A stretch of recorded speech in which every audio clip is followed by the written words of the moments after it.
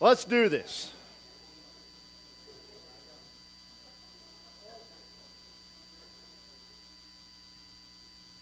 We're going to pick up where we left off. We've been talking about the identity crisis inside of the church today is what makes the church the church.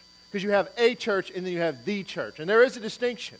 Because a church is any, basically, gathering of individuals that come together with a distinct purpose, which really means that anything could be considered a church. As I told you guys last week, there are now atheist churches. There's all sorts of weird stuff that's going on out there, you know. And they take the term because, you know why? The number one reason why is the tax-exempt status. They want to do that. It also has a dealing with the whole religious freedom aspect in our Constitution. By calling themselves a church, they can go against biblical things and all that. There's just a whole bunch to it. But a church and the church, not the same thing. A church is a gathering of individuals that come together. We are a church, but we are a part of the church. And then you have the church and the church. Right? Isn't this fun? Because the church, which is the assembling of the saints together, those who are truly followers of Christ, is a distinction between the assembling of people together who take on the name of Christ. Like, just say it. Like, I am a Christian. I am whatever. But I can believe anything that I want. I just read something this week. This article got sent to me. There is a church in California, so you probably know where this one's going, right? It could be anything. It's just crazy.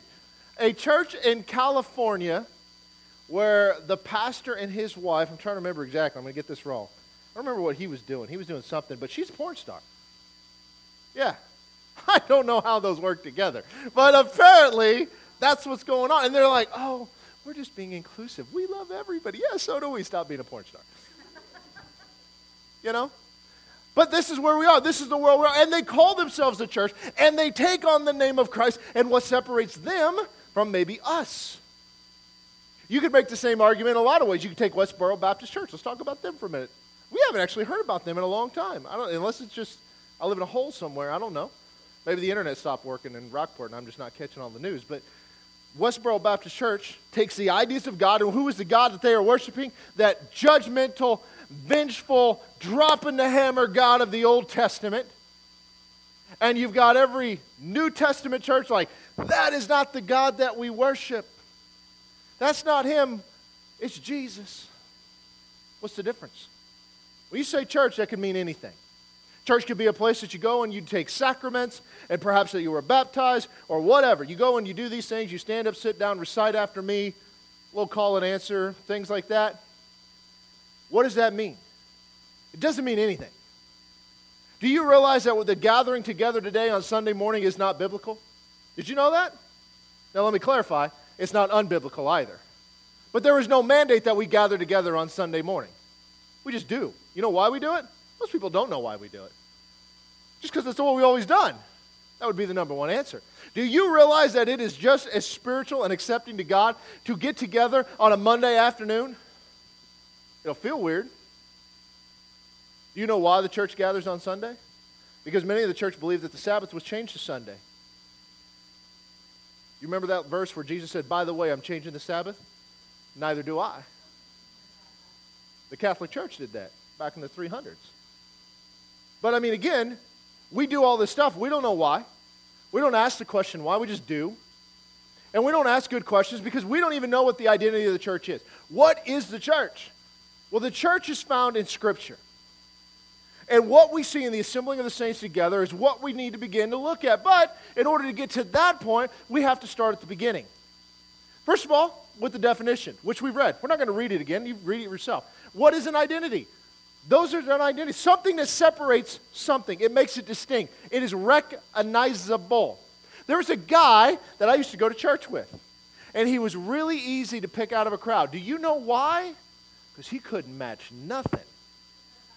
His socks would be purple, his pants lime green. I mean, it's bad I notice you don't match. It's bad. When I used to wear shirts and ties all the time, thank God that we've been redeemed from that kind of nonsense, but I'd buy them in sets so I didn't have to guess because I don't match nothing either, but I'm not lime green pants and purple socks guy. Although that's probably in now. I don't even know. If I think it's ugly, that means it's probably trendy, okay? But anyway, you could pick him out of a crowd because you just be like, oh, look at all these nice dressed people. Oh, not that one. It was his characteristic. It was what he did. It's kind of like, and I've talked about this before. If you go to a restaurant and you see a bunch of older ladies all wearing red hats at a restaurant, what are they? It's their calling card. You know what it means to the server? It means no tip. That's what it means. CMA, let's use them as an example. A lot of people ride motorcycles. They probably tip really well. I have no idea, okay? But you can ride a motorcycle and not be a part of CMA. You can actually be a part of CMA and not ride a motorcycle, is what they tell me. But there is something unique about it. They wear those vests or the things. It's got the marker on them that sets them apart. When people see that, they're like, oh, I know what that is. We do it with logos all the time. We call it branding and all this kind of stuff. So what is it that a Christian uses as their logo? What makes them unique? What makes them stand out? What makes the church separate from the rest of the world? What does a Christian look like? How do they talk? How do they act in every phase of life? These are questions that we have to begin to answer. And to get there, we've got to begin to understand what is considered rudimentary. And sometimes the basics get lost in the weeds because we'll glaze over them assuming we know the answers without really drilling into them and say, what does that mean? 2 Corinthians 5:17 says, therefore, if anyone is in Christ, he is a new creation. The old things have passed away. Behold, all things have become new. So we have to define our terms. It says, if anyone is in Christ, implying not all are. There's a distinction between in Christ and not in Christ. Is that fair? If we just left it at that, that would be simple enough. Now, how one ends up there is a whole other thing. But if you're in Christ, then what happens? You're a new creation. There's a distinction between the new and the old. Created new, old is gone, passed away. That means dead. All things have become new. So this verse is making a truth claim that if you are in Christ, the old man has died and gone and is gone away and no longer exists. This new man is created in the image of Christ. Okay, fine. That's great. We get that. But what about some of these other verses? See, what we're clearly saying here is there's a distinction. There is something that separates because the results are different. 2 Timothy chapter 4, verse 1. I charge you, therefore, before God and the Lord Jesus Christ, who will judge the living and the dead, at his appearing in his kingdom, to preach the word, be ready in season and out of season, convince, rebuke, exhort with all long-suffering and teaching. For the time will come when they will not endure sound doctrine, but according to their own desires, because they have itching ears, they will heap up for themselves teachers, and they will turn their ears away from the truth, and be turned aside to fables. But you be watchful in all things, endure affliction, and do the work of an evangelist, fulfill your ministry. Now, what's the distinction here? It's truth from not truth. And what happens with not truth? Well, the time's coming, because they have itching ears, where they're going to raise up these people who will tell them what they want to hear and not listen to truth. They'll just go with what they want. And guess what? That time is here. And you know what else? That time was here then too. Because it didn't just start happening. We act like this is such a new thing. Like, oh my goodness, can you believe it? Yeah, I mean, there are things that would go on that would definitely is not good, but it's been not good for a long time. It's kind of like prophecy. We always hear this, and we're always so focused on this. Like, man, Jesus is coming any day. Look at the world around us. It's got to be that way. That's true. He is. He's coming any day, and tomorrow will be a day closer than it was the day before. But they've been saying that since he left. I mean, there's scripture about it.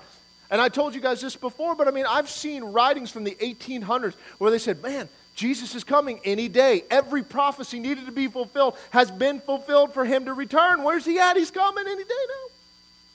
Here we are. We're still waiting. You see, there is a truth and a not truth. There's a distinction there. Romans 8, verse 6 says, for to be carnally minded is death, but to be spiritually minded is life and peace. Because the carnal mind is enmity against God, for it is not subject to the law of God, nor indeed can be. So then those who are in the flesh cannot please God. Okay, so what do we see here? You've got a carnal mind and you've got a spiritual mind. And one is death and one is life. Which one do you want? Truth is, the carnal mind. That's where we go. If we wanted the spiritual mind, how do we do it? We renew our mind. Whose job is it? It's yours. Why don't we do it? I don't know, but we don't.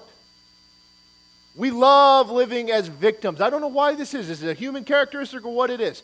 But we have victim mentality like, woe is me, the devil's attacking me, he's coming against me. And most of the time, he's getting credit for your own stupidity. I mean, that's just being truthful.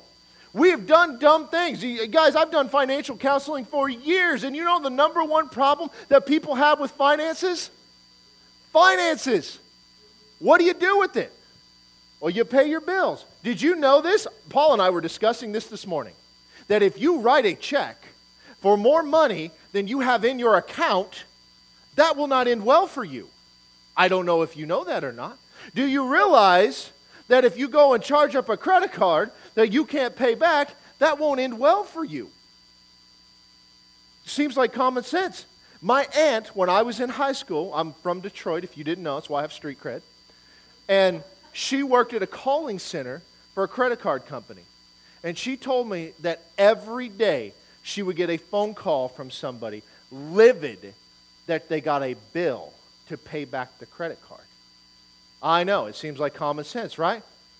People are dumb. They thought they got free money. She said every day it happened. It's amazing. Why is that? Because we don't think. And that is part of the problem that we have in the church is we stop thinking. We just started opening our mouths as baby birds, accepting everything that gets put in there, and then we go with whatever feels good in the moment. Whatever feels good in the moment, we're just like, yep, that's the will of God. God is good when we get what we want, and then we don't talk about it when we don't. You see, there's a distinction between truth and a lie, and the carnal mind and the spiritual mind, and life and death. There's a clear line of demarcation that takes place that separates all of these things. There's a line between the church of God and everything else that is named church. There are distinctions that are there, and we have to understand this. We have to dig into this. We have to get to the point where we understand exactly who we are. In 2 Corinthians chapter 10, verse 1, it says, "Now I, Paul, myself am pleading with you by the meekness and gentleness of Christ, who in presence am lowly among you, but being absent am bold toward you.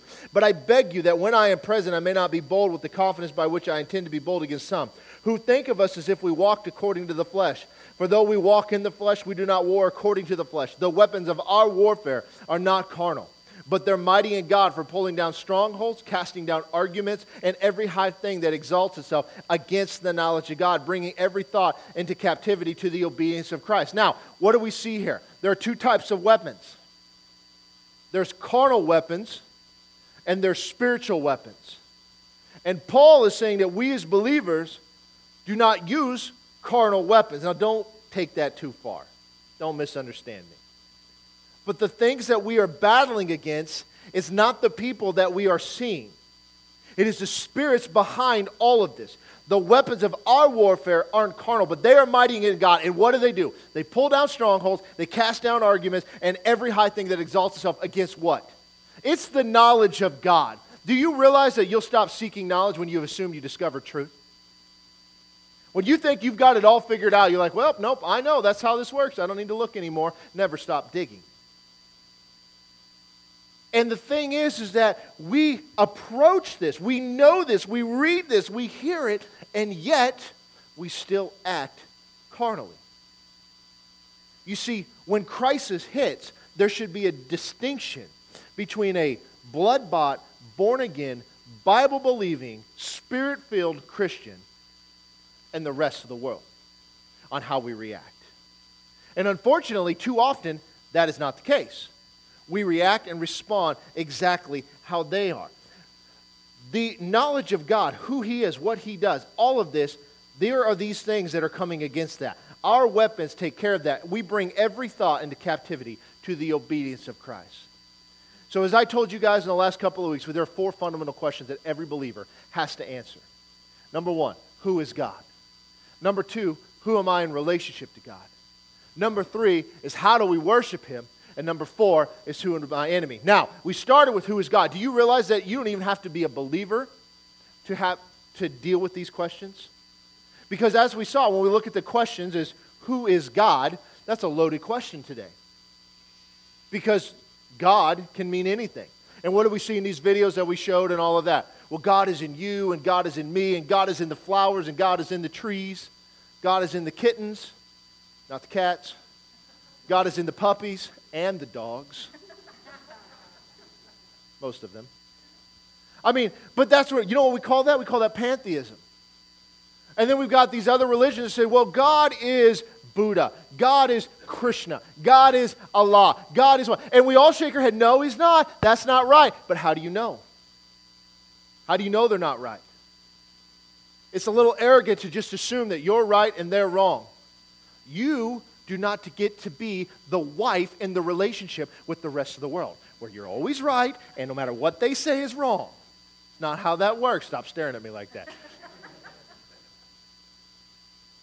Yeah. I mean, but reality is we don't know. What do we know about God? If it is outside of this, it's a matter of opinion. You see, this is the foundation. This is how God has revealed himself to us. Because you realize that people will tell you that they feel God? Can you feel God? Sure. Absolutely. The presence of God is extremely powerful. Do you know where you find out about that? It's right here. We watched the presence of God when they Hanukkah'd the temple, and the priest couldn't even go in because the presence of God was so strong. Did that stop at some point? No. It still goes on today. That can happen. But do you realize that your feelings could lie to you? Do you realize that Mormons will tell you that the reason they know what they believe is true is because what they call the burning in the bosom, that they feel the Spirit? It's this burning in your stomach. It makes me cringe a little bit when somebody says, well, God's telling me because I can feel it right here. Okay, that's great. Let's examine that. Let's check that out because that could be wrong. It could be indigestion. Maybe you're a little gassy. I don't know. Whatever. It's going to be a fun day. Can you tell? I went down to the Oklahoma-Nebraska game yesterday, so I had too much time in the sun, and we lost, so I'm a little wound up, okay? But the thing is that we have to get back to the basics. Who is God is a question that everybody has to answer, and they're all searching for him, even if they try to deny his existence, because if they deny his existence, who is God? They are. Because now it's what I want and how I feel and all of this, and it doesn't matter. So no matter what, we've got to deal with this. And then we've got to deal with that. Who am I in relationship to him or her? Because that matters. Because whoever this God is, who I am in dealing with him, her, them, they, ze, zer, whatever. Too much? All right. How I deal with them matters. Because we see examples of gods that how you approach them really makes a difference. If you can approach them. We see Moloch in the Old Testament. How did you approach that god? You brought a child. And you sacrificed it. Still do that today. We see all sorts of gods. You see this all the time. Bring a sacrifice. Do this. How did they approach God in the Old Testament? God's presence was in the tabernacle or the temple. And they'd have to bring sacrifices. And who got to approach the presence of God? One man. It was the high priest. And there was a series of orderly events that had to take place. Now how do we approach the presence of God? We don't approach it. We're in it. It's in us. We are the temple of the living God. We enter boldly into that throne room. We find grace and mercy at the time that we need it. It's completely different now because now the wall of separation has been lifted. But there is a distinction. And so who I am in relationship with him and how I worship him matters because I don't get to dictate that. He does. That's why they call him God. They don't call you God. They call him God. So who is God? Well, the big truth is there's one, but who he is matters. How does he respond? We began to dig into that. We looked at the different names of God as examples. All right? You could see a lot in the name. It says, don't take my name in vain. Don't take on my name. You're not going to live it. Because when you take on the name of God, much like when you take on the name of Christian, there are strings attached. There's expectations put with that. Right now, the expectations are, you need to be loving. Just love everybody where they are. It doesn't matter. We know that's not true. But we treat God today as if he's some sort of an accessory, like a watch that you put on when you go into a nice dinner, or a tie that you wear if you're going out somewhere fancy, and then you take it off and you put it aside, and I'll just bring him back out when I need him. When things get bad, I'll bring him back out. Outside of that, I got this. That's what the Israelites did. We see it through the book of Judges. They did it all the time, and that is how the church acts today. And just like the word love has completely lost its meaning, it's been transformed, it's unrecognizable. God has different meanings from its intended use. Your experience is critical, but it can't be the final arbiter of who God is, because who God is outside of your experiences. It doesn't matter. Because you've had people that have had negative experiences, you've had people that have had positive experiences. You've had people that have had no experiences. You have to go beyond something that is objective. God is holy and sovereign, omniscient. He's immutable. He's absolutely unchanging. He's bigger than all of us. So who is God? You could spend months going into that, digging through the scriptures. And I encourage you to do that. Because if anything, please do not stop here. Don't come here on Sunday, come here on Wednesday and think, I got this. You should be digging in. You know what you should be checking on? If what I'm telling you is right. You should be doing what Acts 17:11 says. You should be saying, well, he's made this claim. Let's see what Scripture says. Because just because I'm throwing Bible verses out doesn't mean they're used correctly. You know who else did that? Satan. The source matters. So when we look at who we are in relationship with God, this is number one. We know we are valued because we looked at what God did. We began to get into that last week. In Genesis, you have paradise lost. In Revelation, you have paradise regained. Everything that happened in between is the steps that God took to bring mankind back to himself. Not animal kind, not fish kind, not bird kind, mankind. There's a distinction between man and the animals. It's what God did. You don't do that for something that's invaluable. Think about it. The animals were sacrificed for atonement for man. The value is on man. The animals were the tool. Jesus, the Son, God himself, was the sacrifice for the atonement for man. It matters. It's very clear that there is a distinction. Adam brought sin and he brought death. Christ was sinless and he brought life. Death's destroyed, sickness destroyed, sadness destroyed. It's all coming. The relational status between man and God is what is at stake here. And if you don't understand it, you will walk bound up the rest of your life. Because we don't have the relationship that Adam had. It's different. And in one sense, you could say it's better. But we'll get into that. John chapter 15. Let's look there. Let's get into this today. We're going to start in verse 12. It's a verse you all know. This is my commandment, that you love one another as I have loved you. Greater love has no one than this, than to lay down one's life for his friends. You are my friends, if you do whatever I command you. No longer do I call you servants, for a servant does not know what his master is doing. But I have called you friends, for all things that I heard from my Father I have made known to you.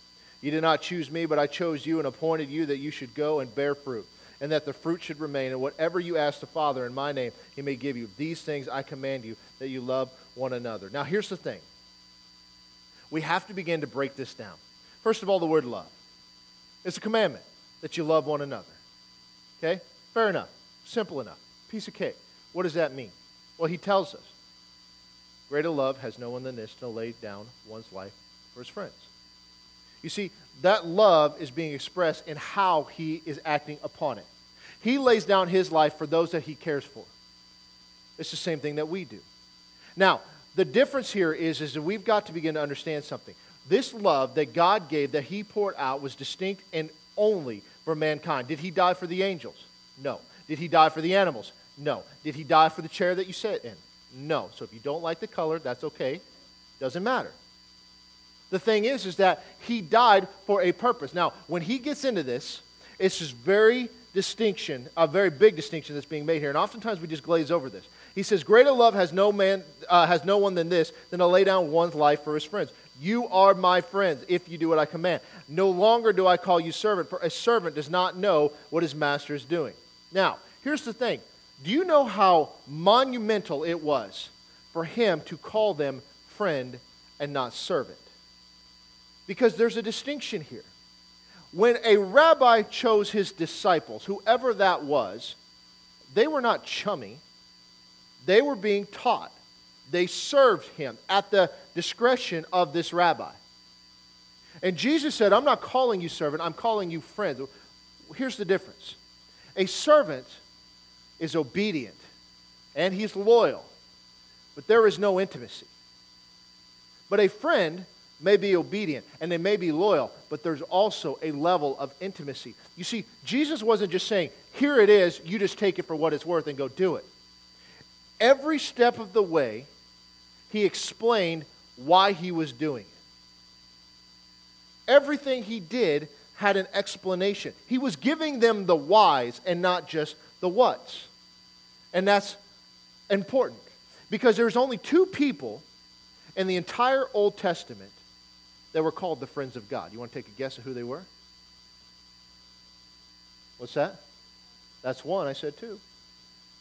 Oh man, Yoli, as always, stepping up. I'm telling you, next week she'll be teaching. It's Abraham and Moses. Now that's interesting because there are a lot of good guys. Where's David? Man after God's own heart, never called his friend. That's interesting. But these two were instrumental in bringing forth the covenants that led to the new covenant. Now that might be a coincidence, okay? But I find it fascinating. You see, there is a distinction between a friend and a servant. You guys picking up on the trend here? There's a distinction between all of these words, and God has used these. Now, let's go to Psalm chapter 1. And I'd like you, if you've got a Bible, to turn in your Bible or click on your phone or whatever device you may have. Because I want you to look at this. I've got it up on the screen. Psalm chapter 1. We're going to start in verse 1. Most of the time, we read the Psalms and we're like, I'm just trying to get something that makes me feel good out of the Psalms. There's some weird ones in there. But regardless. Psalm chapter 1, verse 1. Blessed is the man who walks not in the counsel of the ungodly, nor stands in the path of sinners, nor sits in the seat of the scornful, but his delight is in the law of the Lord. And in his law he meditates day and night. He should be like a tree planted by the rivers of water, that bring forth its fruit in its season, whose leaf also shall not wither, and whatever he does shall prosper. The ungodly are not so, but are like the chaff which the wind drives away. Therefore the ungodly shall not stand in the judgment, nor sinners in the congregation of the righteous. For the Lord knows the ways of the righteous, but the way of the ungodly shall perish. Now, did you catch the two distinctions? What were they? You could say the righteous and the unrighteous, the godly and the ungodly. How we would say it is the saved and the unsaved. And if you separate these, you'll notice it's talking about two groups of people. And the first group is the unsaved. Go ahead and go. I've got this up here. I got a whole list of them. Keep going. There you go. Unsaved. In verse 4 through 6, it talks about how they're separated from God. In verse 1, it talks about how they're sinning against God. And again, in verse 1, they're scorning at the truth of God. But then you get to the saved, or the believers, or the righteous, or whatever you want to call it. They're separated to God, not from Him. They're serving only God, and they have a quest for truth. Now, there's a distinction, is there not? Let's go back and read this again. Verse 1. Blessed is the man who walks not in the counsel of the ungodly. So, you want to be blessed? What do? Don't turn to ungodly people for wisdom.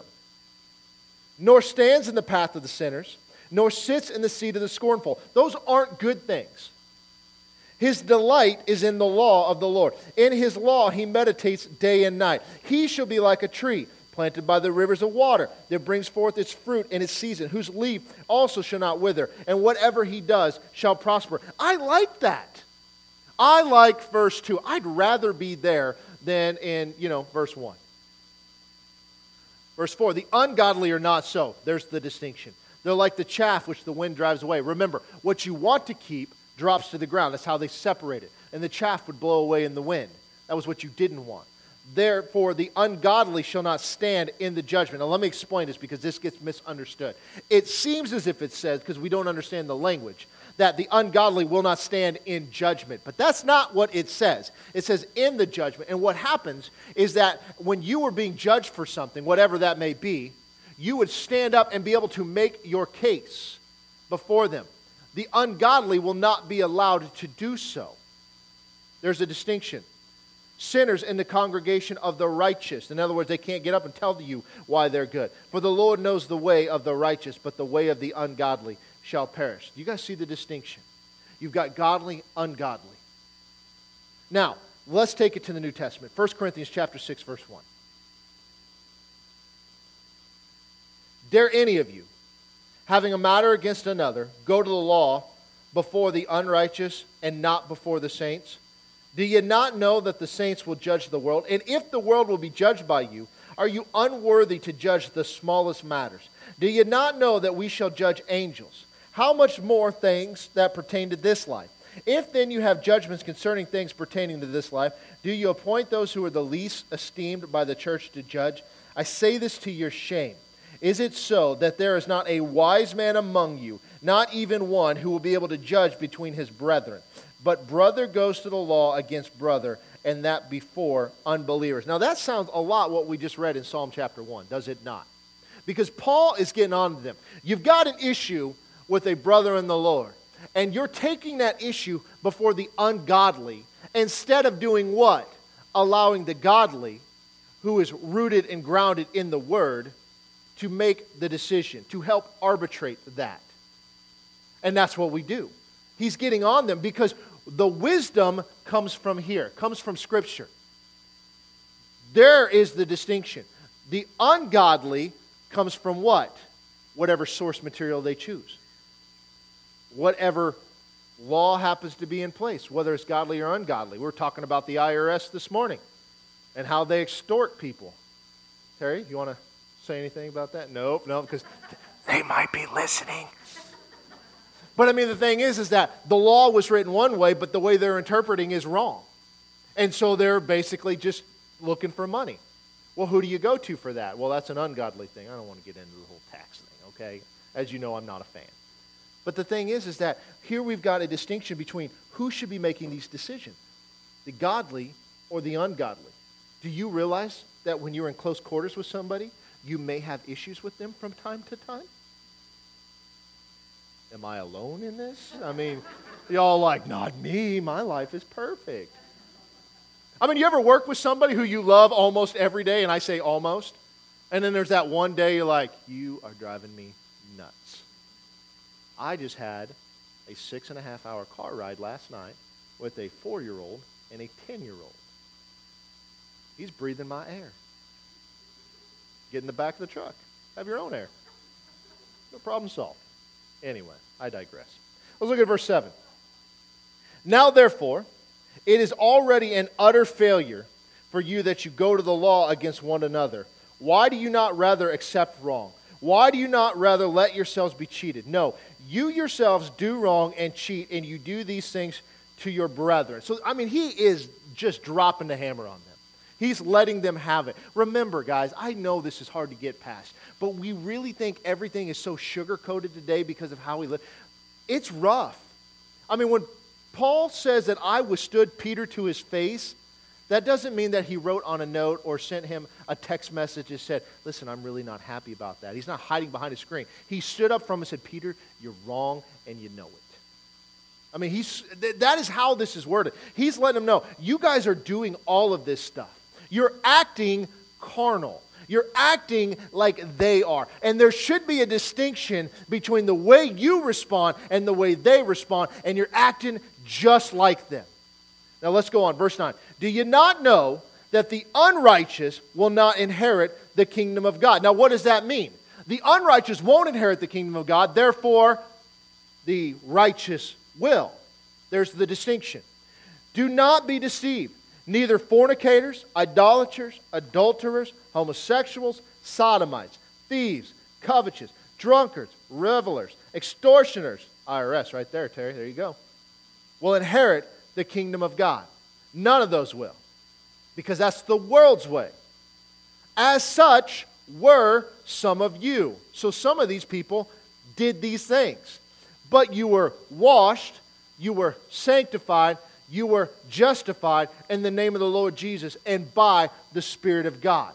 So they were that way, and what happened? The old man died, the new man was made alive.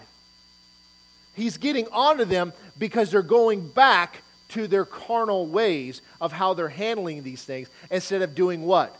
Following God's way. We see this stuff all the time. It's laid out clearly throughout Scripture. It happens all the time. It happens in our lives. We respond carnally. Let me give you examples of this, okay? There are things in our lives that we see all the time, and people will make an excuse to do whatever they want. So they will tell you there is a Christian swinging group. Do you know what swinging is? It's not in the playground. That's all the further I want to go with that discussion, okay? But here's what they say. We are reaching people for the Lord. Oh, I bet you are. I bet you get an audience. Listen, y'all are like acting like I'm crazy. These things exist. Because you can throw the word Christian on anything because it's lost its meaning. It can be whatever you want. We could have Christian axe murdering groups. Why not? God, give me the keys to the smiter. I'll take care of these problems. You know, that's an example. But we do this on smaller things too. That seems extreme, but let's talk about smaller. Paul said very clearly, do not forsake the assembling of yourselves together. But to be an active full-time member in the church in America today is somebody who goes 2 out of 4 Sundays. What do they do the other 2 Sundays? Well, they may sleep in, they may be going to ball games, they may be going to the lake, they may be doing whatever they want. Because church no longer is a priority, because the church is not recognizable, and we don't even know why we go. We just go because we've always went, and we don't know why, we just do it. Which is not a good place to be. But Paul is very clear that there's a reason that we assemble ourselves together, and what do? Well, I'm out in nature, I'm hunting, and I just feel God in the trees and stuff like that. Whatever. That's an excuse to do what you want. There's a purpose in being grounded with one body of believers, that iron sharpens iron. You know what you can't do? You can't sharpen very well if you go to this church one Sunday and that church another, and I'm just going to go wherever because at least I'm in church. Now you might caught the letter of the law, but not the spirit behind it. Because it's not going to church. There's a reason we assemble. There's a reason we dig into. There's a reason we do all of this stuff. And we don't often look at it. We just like, well, I want to do what I want to do. And I just wish people would admit that. That would make my life so much easier. I had a conversation with a young person not too long ago. It was this summer. And they told me, and you guys will know who I'm talking about. So in the back, because some of you were in the truck with me, we're having this discussion.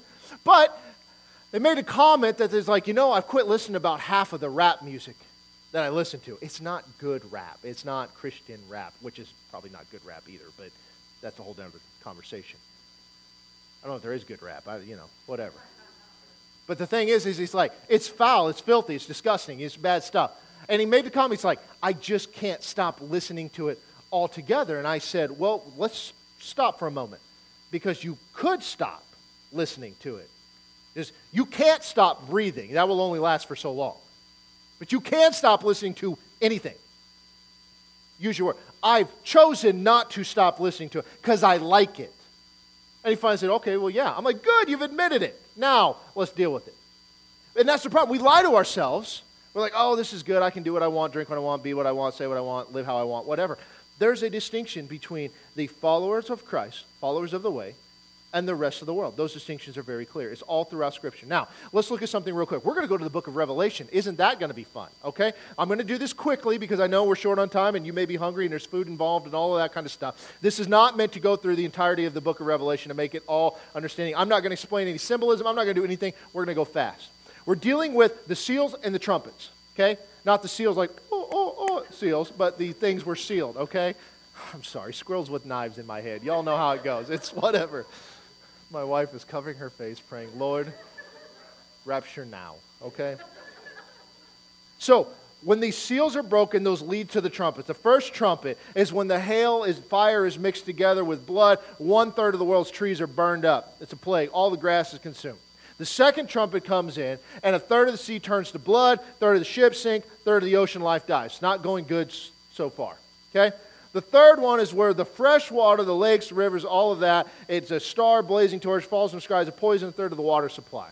Everything's in thirds. Numbers matter. Just know that. Fourth trumpet is where 1/3 of the sun was struck, 1/3 of the moon, stars, everything turns dark. 1/3 of the day was without light, and 1/3 of the night. You know how it goes.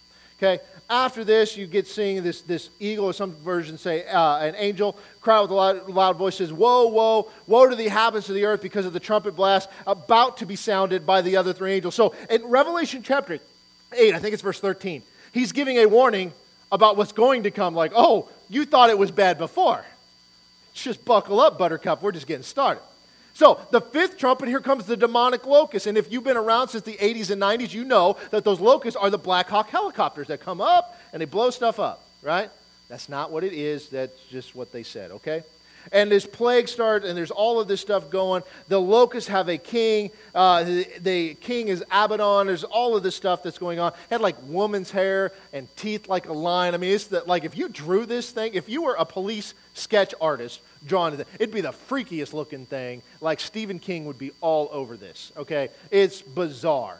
And all of this stuff is going on. It's bad. And we're just getting warmed up. Now, we're going to start in Revelation chapter 9. I'm just kind of giving you a quick precursor to that so you're kind of fresh in your mind of what's about to come. Okay? Verse 1. The fifth angel sounded, and I saw a star fallen from heaven to the earth. To him was given the key to the bottomless pit. And he opened the bottomless pit, and smoke arose out of the pit like the smoke of a great furnace. And the sun and the air were darkened because of the smoke of the pit. And out of the smoke locusts came upon the earth. And to them was given power, as the scorpions of the earth have power. They were commanded not to harm the grass of the earth or any green thing or any tree, but only those men who do not have the seal of God on their foreheads. Now, do we see a distinction? Those who are sealed, those who are not. They could not do anything unless God allowed it, and those who were sealed were off limits, as well as some other things. And they were not given authority to kill them, but to torment them for 5 months. Their torment was like the torment of a scorpion when it strikes a man. In those days, men will seek death and will not find it. They will desire to die, and death will flee from them. So, not only do they want to die, they won't be able to die. It's bad. So, the authority was not there to kill them, but just torment them. Verse 7, the shape of the locust was like horses prepared for battle. On their heads were crowns of something like gold, and their faces were like the faces of men. And they had hair like women's hair, and their teeth were like lions' teeth. And they had breastplates like breastplates of iron, and the sound of their wings was like the sound of chariots with many horses running to battle. They had tails like scorpions, and there were stings in their tails. The power was to hurt men 5 months. You can see how weird these things look. We don't know exactly what these are. And they had as king over them the angel of the bottomless pit, whose name in Hebrew is Abaddon, but in Greek his name is Apollyon. One woe is past. Behold, still 2 more woes are coming after these things. Now, that's trumpet 5. That's the locust. It's bad. Fair enough? You guys get it? Let's go to verse 13. Then the sixth angel sounded, and I heard a voice from the 4 horns of the golden altar, which is before God, saying to the sixth angel who had the trumpet, "Release the 4 angels who are bound at the great river Euphrates." So the 4 angels who have been prepared for the hour and day and month and year were released to kill 1/3 of mankind. So here it goes. Now the number of the army of the horsemen was 200 million. I heard the number of them, and thus I saw the horses in the vision. Those who sat on them had breastplates of fiery red, hyacinth blue, and sulfur yellow, and the heads of the horses were like the heads of lions, and out of their mouths came fire, smoke, and brimstone. By these 3 plagues 1/3 of mankind was killed, by the fire and the smoke and the brimstone which came out of their mouths. For their power is in the mouth and in the tails, and for their tails are like serpents, having heads with them, and they do harm. Now this is bad, right? 1/3 of mankind is finally killed. It's all going bad. Now watch what happens. Verse 20. But the rest of mankind, who were not killed by these plagues, did not repent of the works of their hands, that they should not worship demons and idols of gold, silver, brass, stone, and wood, which can neither see nor hear nor walk. And they did not repent of their murders or their sorceries or their sexual immorality or their thefts. What does it take to convince somebody? Apparently that's not enough. And the reason is, it's not a matter of being convinced. They don't care. You see, there's a distinction between the sealed and the unsealed. The sealed, where are they at? They're not mentioned, are they? Why? Because it doesn't matter. That's not happening to them. And you would think, you'd look over and be like, well, man, they've got it going good. Maybe I should rethink my life choices here. But they won't repent because they don't want to. You see, you've got to understand the beginning. The family of God at creation was all created beings. angels and mankind. This is the family of God. They housed in Eden. That's where they lived. That's where God's throne was. It was on the mount to the north. Separation of man from God is found in Genesis chapter 3. Because they sinned. They went the other way. Then God, doing what he does, fast forward a little bit, he chooses a nation from among those people. And you see this in Deuteronomy 32 as well as other places. I'm not going to rehash this because we've talked about this a lot. And then now you have a new distinction between Israel and everybody else. And what do they call them? Gentiles. What are we? Gentiles. They're now distinct. Israel is distinct as a nation, as a people group. They were under covenant from Abraham. They were under covenant from Moses, and there were stipulations along the way. But God makes a way for Gentiles to come into fellowship with God. How did he do that? Well, you had to leave the nation from which you came, reject your heritage, reject everything, reject your false gods, and you would come under covenant with God, Yahweh. You would become circumcised. You would keep the commandments. You would sacrifice just as they. You would worship God the way that he desired to be worshiped and forsake all others. And now you could come into the family of God. And the Israelites were to treat you. This is where the word stranger or alien comes in, sojourner, as if you were a natural-born Jew. Because there is no longer a distinction between them and you because you have come under covenant with Yahweh. Then you fast forward to the new covenant. And the new covenant gets separated into two groups of people. But it's not the two groups we often think of. Let's look at this. Ephesians chapter 1. We're going to read for just a bit. We're almost done, I promise. We're going to start in verse 3. Ephesians chapter 1, verse 3. Now, again, anytime you're reading something, you've got to start with, who wrote it? Yoli, who wrote it? Oh, there you go. She's like thinking, I put her on the spot there. Yeah, that's all right. I get that. So, it's nap time. Paul wrote it. Who did he write it to? The Ephesians. Who was the pastor of the Ephesians? Timothy. Right. So you're putting all these things in place so you kind of understand the context. And Ephesus was a very pagan culture. This ends up being the largest church of over 50,000 people, and Timothy was his pastor. Chapter 1, verse 3. Blessed be the God and Father of our Lord Jesus Christ, who has blessed us with every spiritual blessing in the heavenly places in Christ, just as he chose us in him before the foundation of the world, that we should be holy and without blame before him in love. Now, stop for just a second. Is there a distinction made here? Absolutely. That we're holy and without blame before him, which means that others are not. Having predestined us to adoption as sons by Jesus Christ to himself, according to the good pleasure of his will, to the praise and glory of his grace, by which he has made us accepted in the beloved. This is kind of his introduction. Now, here, verse 7. In him we have redemption through his blood, the forgiveness of sin, according to the riches of his grace, which he made to abound towards us in all wisdom and prudence, having made known to us the mystery of his will, according to his good pleasure that he purposed in himself. Now stop. What does this mean? The redemption through his blood, the forgiveness of sin. Redemption through his blood means what? Forgiveness of sins. Now this was a big deal because you realize, you've got to understand this, that sacrifice in the old covenant did not bring forgiveness of sin. It brought a covering. But now sins are being forgiven. There's a distinction here.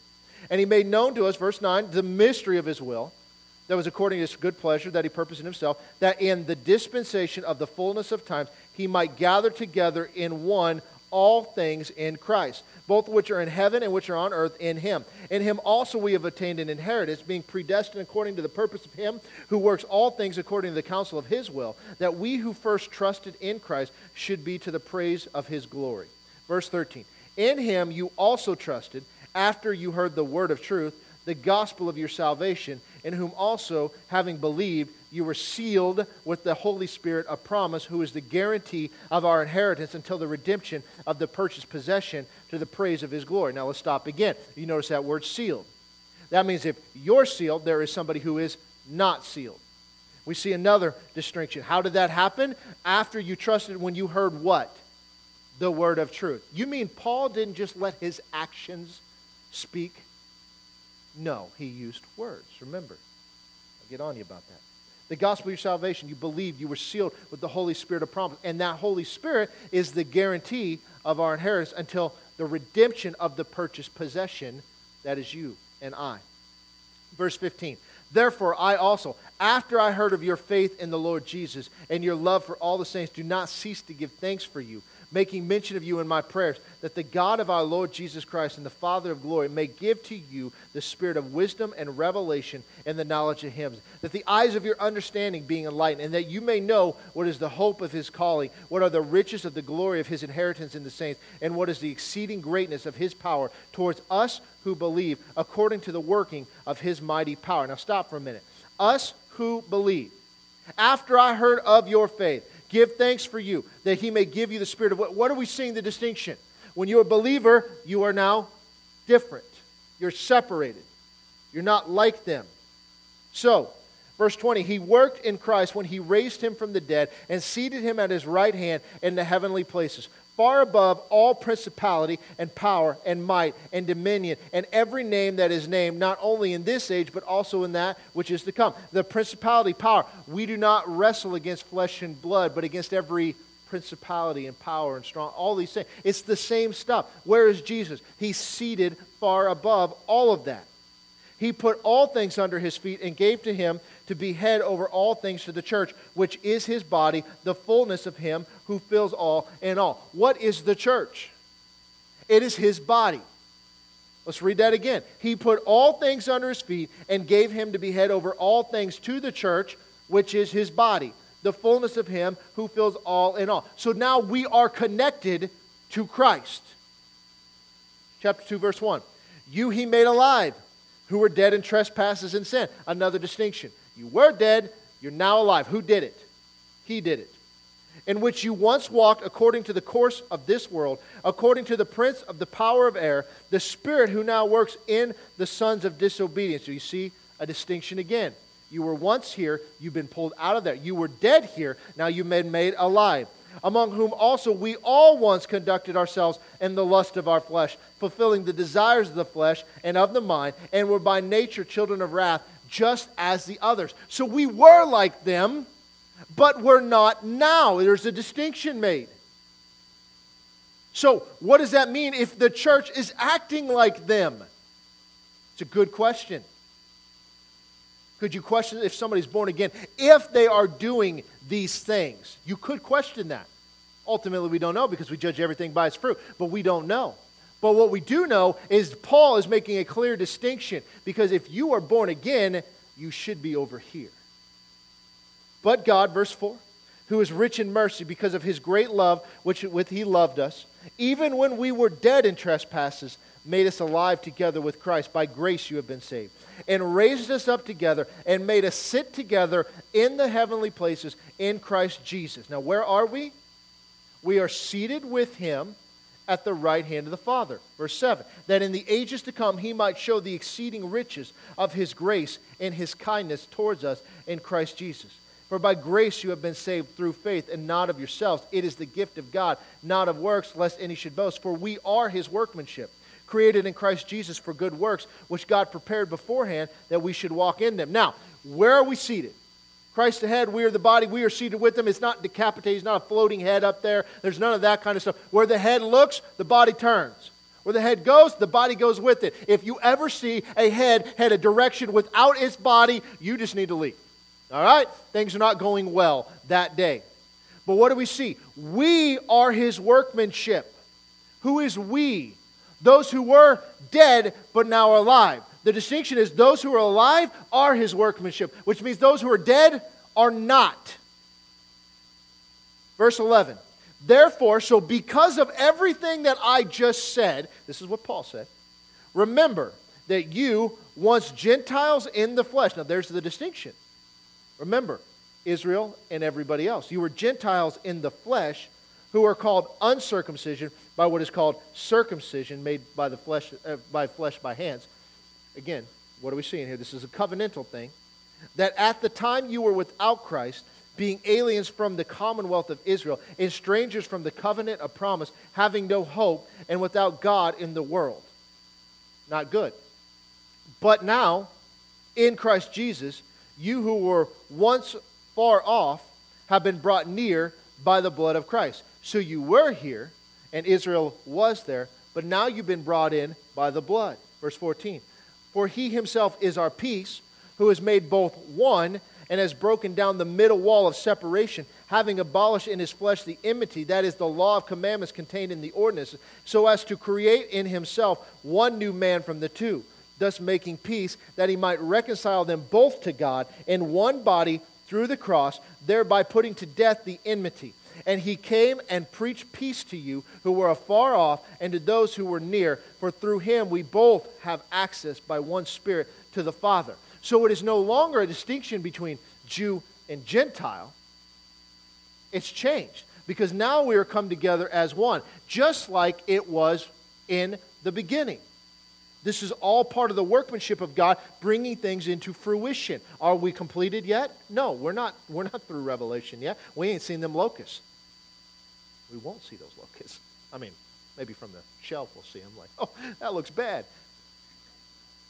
But the thing is that He's brought them together. How did He do it? Through the blood of Christ. Well, how do you receive that? That's where the distinction comes in. There are those over here. There are those over here.